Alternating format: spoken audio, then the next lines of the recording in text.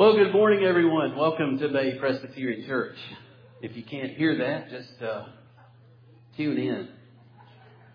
We'll get the level down there a little bit because other family that normally is close by cannot be. And so Kathy and my mother-in-law are watching from their home at 140 Clarendon Circle in Danville, Virginia. I want to give my love to you both. Wish you a happy Mother's Day. And ask you to give your attention to God's Word. It's found in Exodus chapter 2. Exodus chapter 2, verses 1 through 10. This is a passage I had planned to preach months ago. I know that we're all aware of what current events are, but as I say, as I was reflecting on the schedule some months ago and planning out what I was going to preach, I've settled on this passage long before anything unfolded that has this past week. So please be aware of that. We together look to the Lord and understand His love for us. So let's read together God's holy word. Now a man from the house of Levi went and took as his wife a Levite woman. The woman conceived and bore a son. And when she saw that he was a fine child, she hid him 3 months. When she could hide him no longer, she took for him a basket made of bulrushes and daubed it with bitumen and pitch. She put the child in it and placed it among the reeds by the riverbank. And his sisters stood at a distance to know what would be done to him. Now the daughter of Pharaoh came down to bathe at the river while her young women walked beside the river. She saw the basket among the reeds and sent her servant woman, and she took it. When she opened it, she saw the child, and behold, the baby was crying. She took pity on him and said, "This is one of the Hebrews' children." Then his sisters said to Pharaoh's daughter, "Shall I go and call you a nurse from the Hebrew women to nurse the child for you?" And Pharaoh's daughter said to her, "Go." So the girl went and called the child's mother. And Pharaoh's daughter said to her, "Take this child away and nurse him for me, and I will give you your wages." So the woman took the child and nursed him.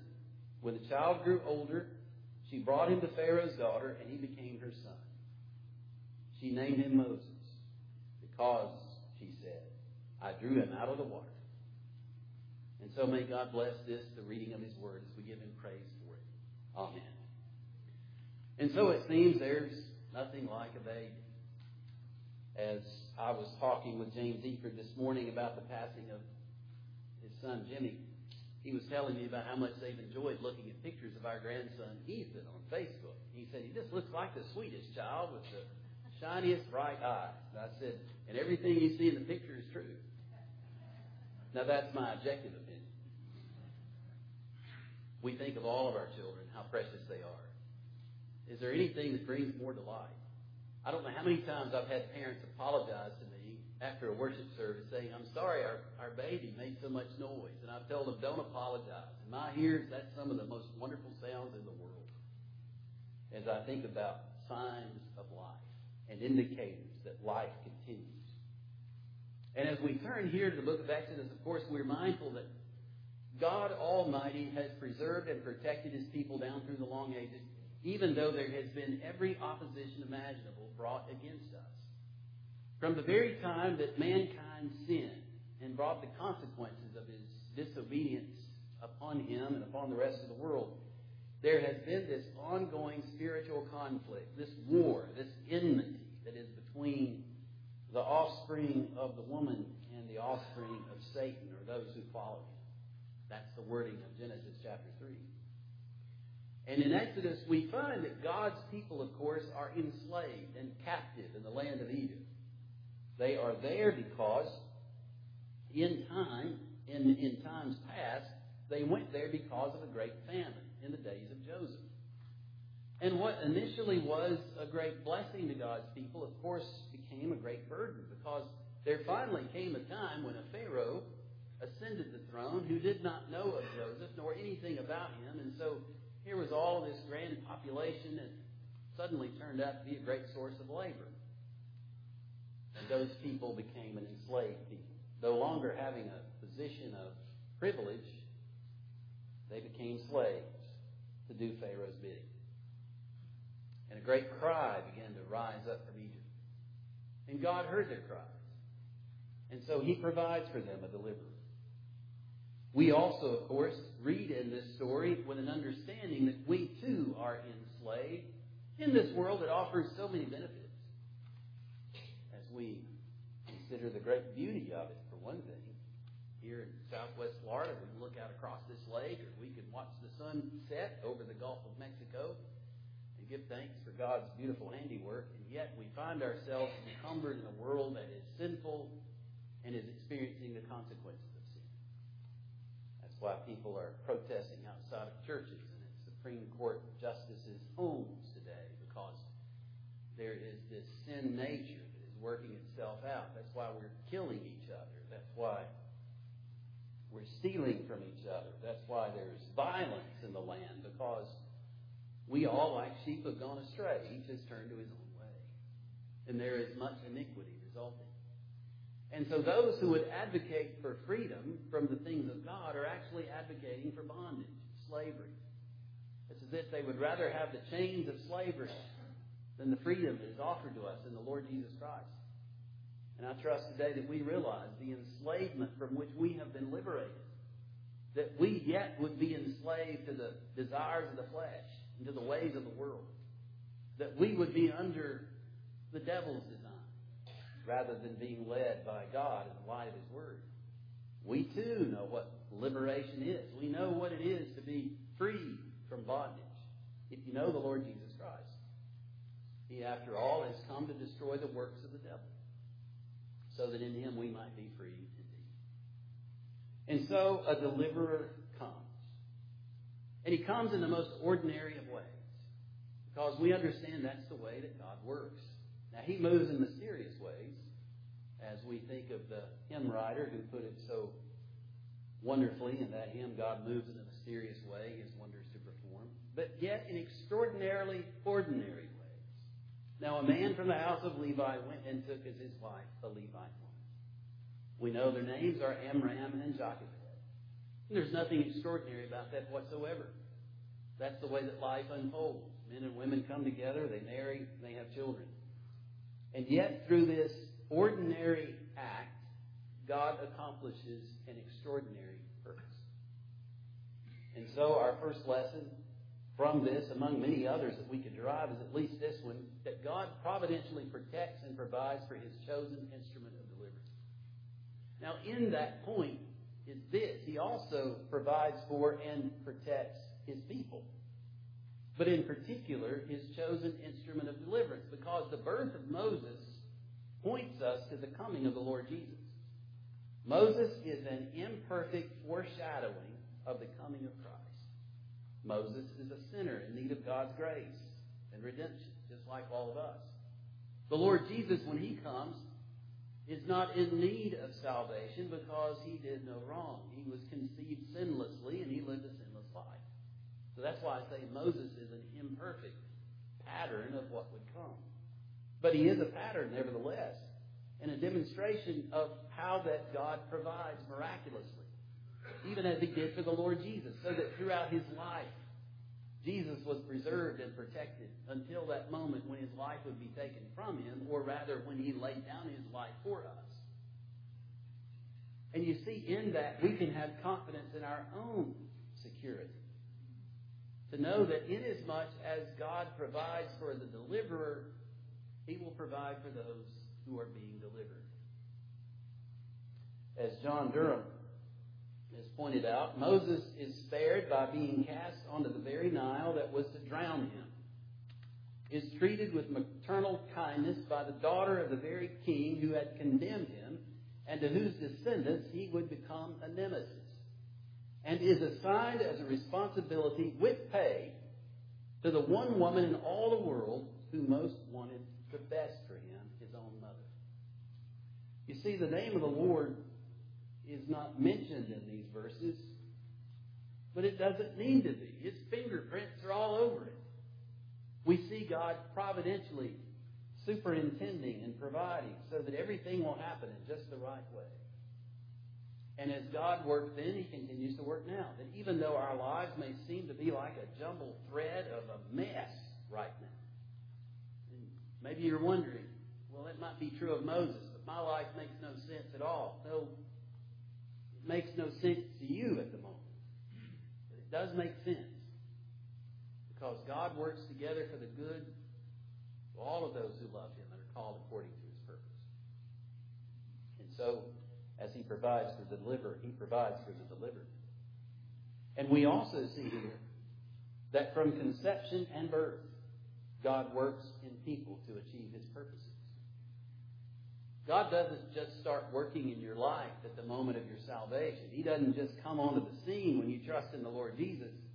He's had a purpose for you all along. And for those of us who are redeemed, we know that we are called even before the foundation of the world.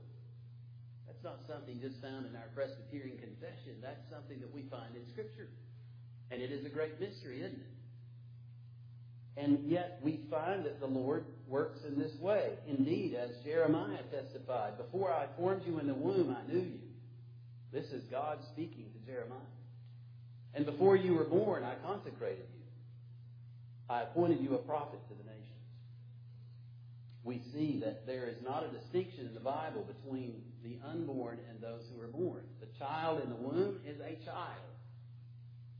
Do you hear me? It is not my purpose to be political in this moment. It is simply to proclaim to you the Word of God.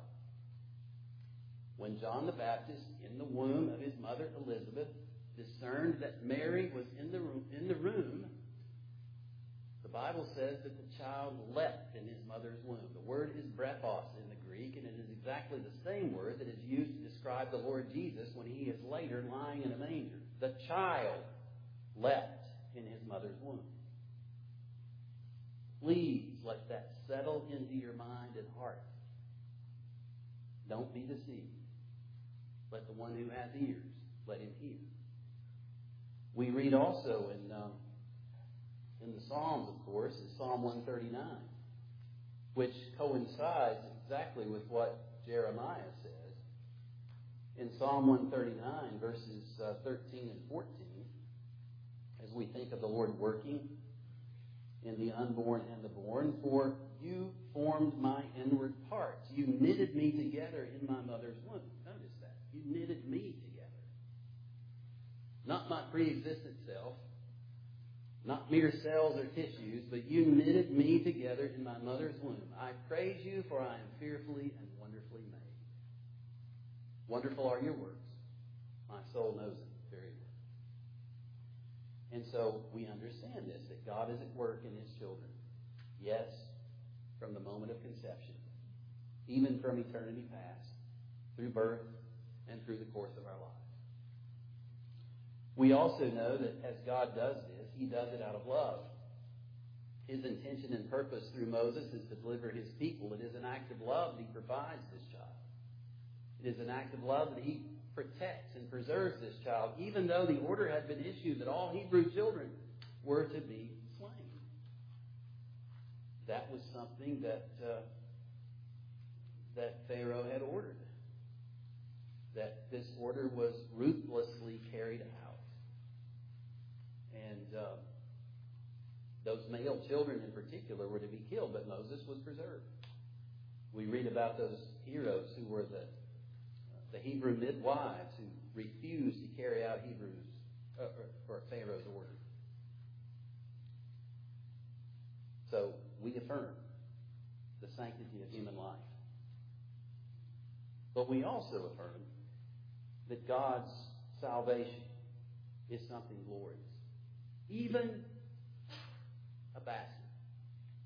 Now, I've entitled this A Real Basket Case. Somebody said that's a fit title for some of my preaching. But I want you to notice that how a simple basket points us to God as our true deliverer. As Phil Ryken has pointed out, the Bible calls attention to God's saving work by calling the basket literally an ark, tebha. The only other place the Bible uses this Hebrew term is in the story of Noah. Both Noah and Moses passed through the deadly waters by riding in an ark, the vessel of salvation. They were baptized, as it were, in the same water in which others perished. And there's much we could say about this chapter, but we see this wondrous thing, this basket made of bulrushes, waterproofed, with a baby placed in it, is an image and a picture to us of the way in which God delivers. It's interesting that one of the deadliest places on earth remains the Nile River because of the crocodiles that are there. When I was at home, I had a little boy ask me if there were crocodiles near us down here. He was all interested in that. I said, no, I can't say that I've seen any of those in our backyard, but I did tell him this. I said, the Everglades is the only place on earth where alligators and crocodiles naturally dwell in the same habitat. Boy, his eyes got real big. His mother said, you didn't need to tell him that. She said, now he's going to want to go there. I said, well, tell him when he wants to come, we've got an extra bedroom. She said, thanks. The Nile River was a deadly place. And yet as that basket floated amongst the bulrushes, as Moses' sister, presumably Miriam, watches over the basket, at just the right moment, the basket and the child are retrieved.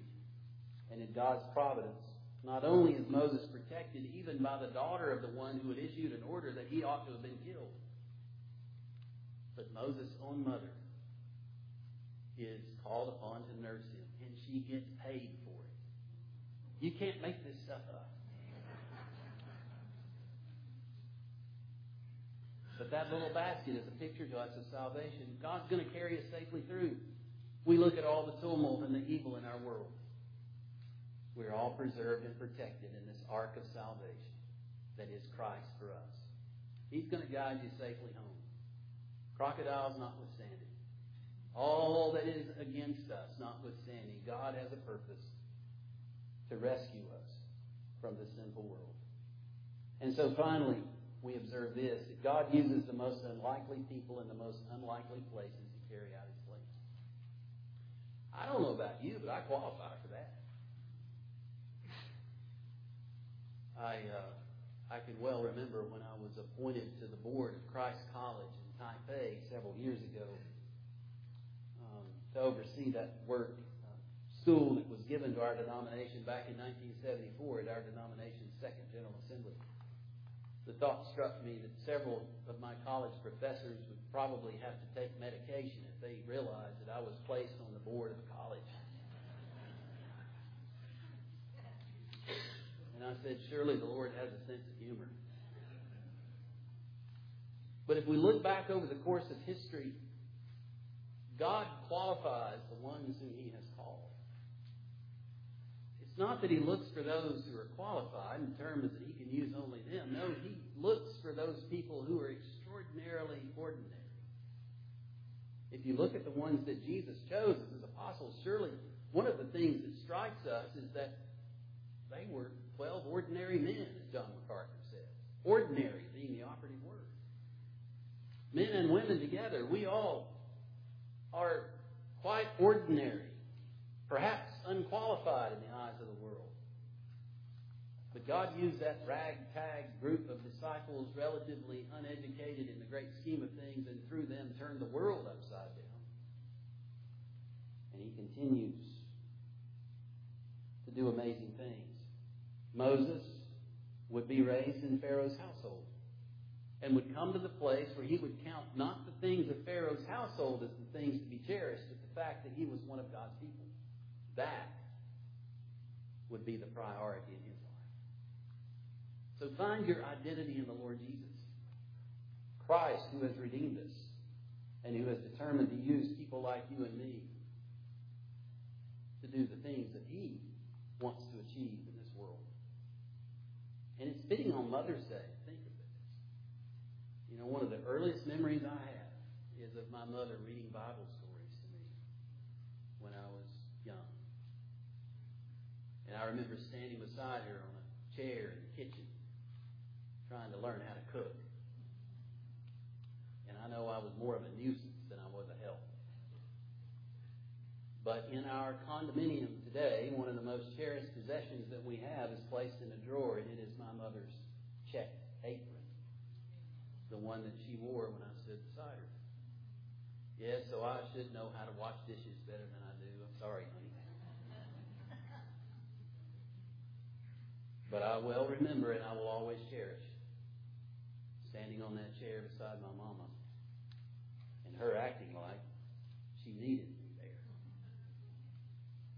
when she didn't. And I think about the way in which the Lord works in our lives, having determined to love us. He doesn't need any of us. He had perfect fellowship with Himself, Father, Son, and Holy Spirit for all eternity. There's an old spiritual song that begins by saying, God was lonely when He created Adam and Eve.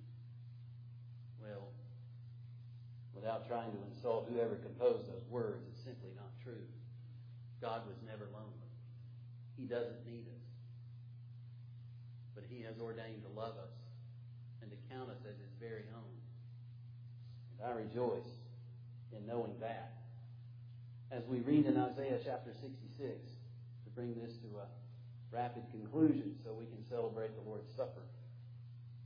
In Isaiah chapter 66, beginning with verse 13, as one whom his mother comforts, so I will comfort you. You shall be comforted in Jerusalem. You shall see, and your heart shall rejoice. Your bones shall flourish like the grass, and the hand of the Lord shall be known to His servants. And He shall show His indignation against His enemies. As one whom his mother comforts, so I will comfort you. You see, I came to experience the love of God through both of my parents. But there is something about the relationship of mother and child that conveys to us an aspect of the love of God that is especially precious to us. Because that's how the Lord loves us. And so, as God provided for Moses, so He provides for His children. He delights in us, having determined to have a relationship with us, so that we might be secure in Him. Rejoice this day. This is a day for you to be mindful, regardless of what life may look like at the moment, to be mindful of the fact that it is the love of God that sustains us. Even in our loss, even in all the tragedies that continue to unfold in life, even though all the forces of evil are arrayed against us, God will guide you safely home, vouchsafed in the ark that is the Lord Jesus Christ, our provision. Because when He saves you to the uttermost. So today is a day for all of us to give thanks for Christ our Savior. Or perhaps to do that one thing you know you need to do. Repent and trust in Jesus. He's the only one who can carry you safely home. Imagine had someone said, well, that baby doesn't need that basket. I'm going to liberate him from that and place him in the water. Freedom and liberty come through Jesus. The love of God is made manifest through Jesus. And it is in Jesus that God will guide you safely to that destination that is everlasting life. So may the Lord bless you in that, to know Him. Let's pray. Father in heaven, as we bow, we thank you, O Lord, for Christ Jesus, our Savior. And we ask you, Father, that as we come to the table of the Lord Jesus, that we might come with discernment and understanding, with rejoicing in our hearts, for your provision made through Christ for our eternal salvation. For this we pray in Jesus' name. Amen. And so as we come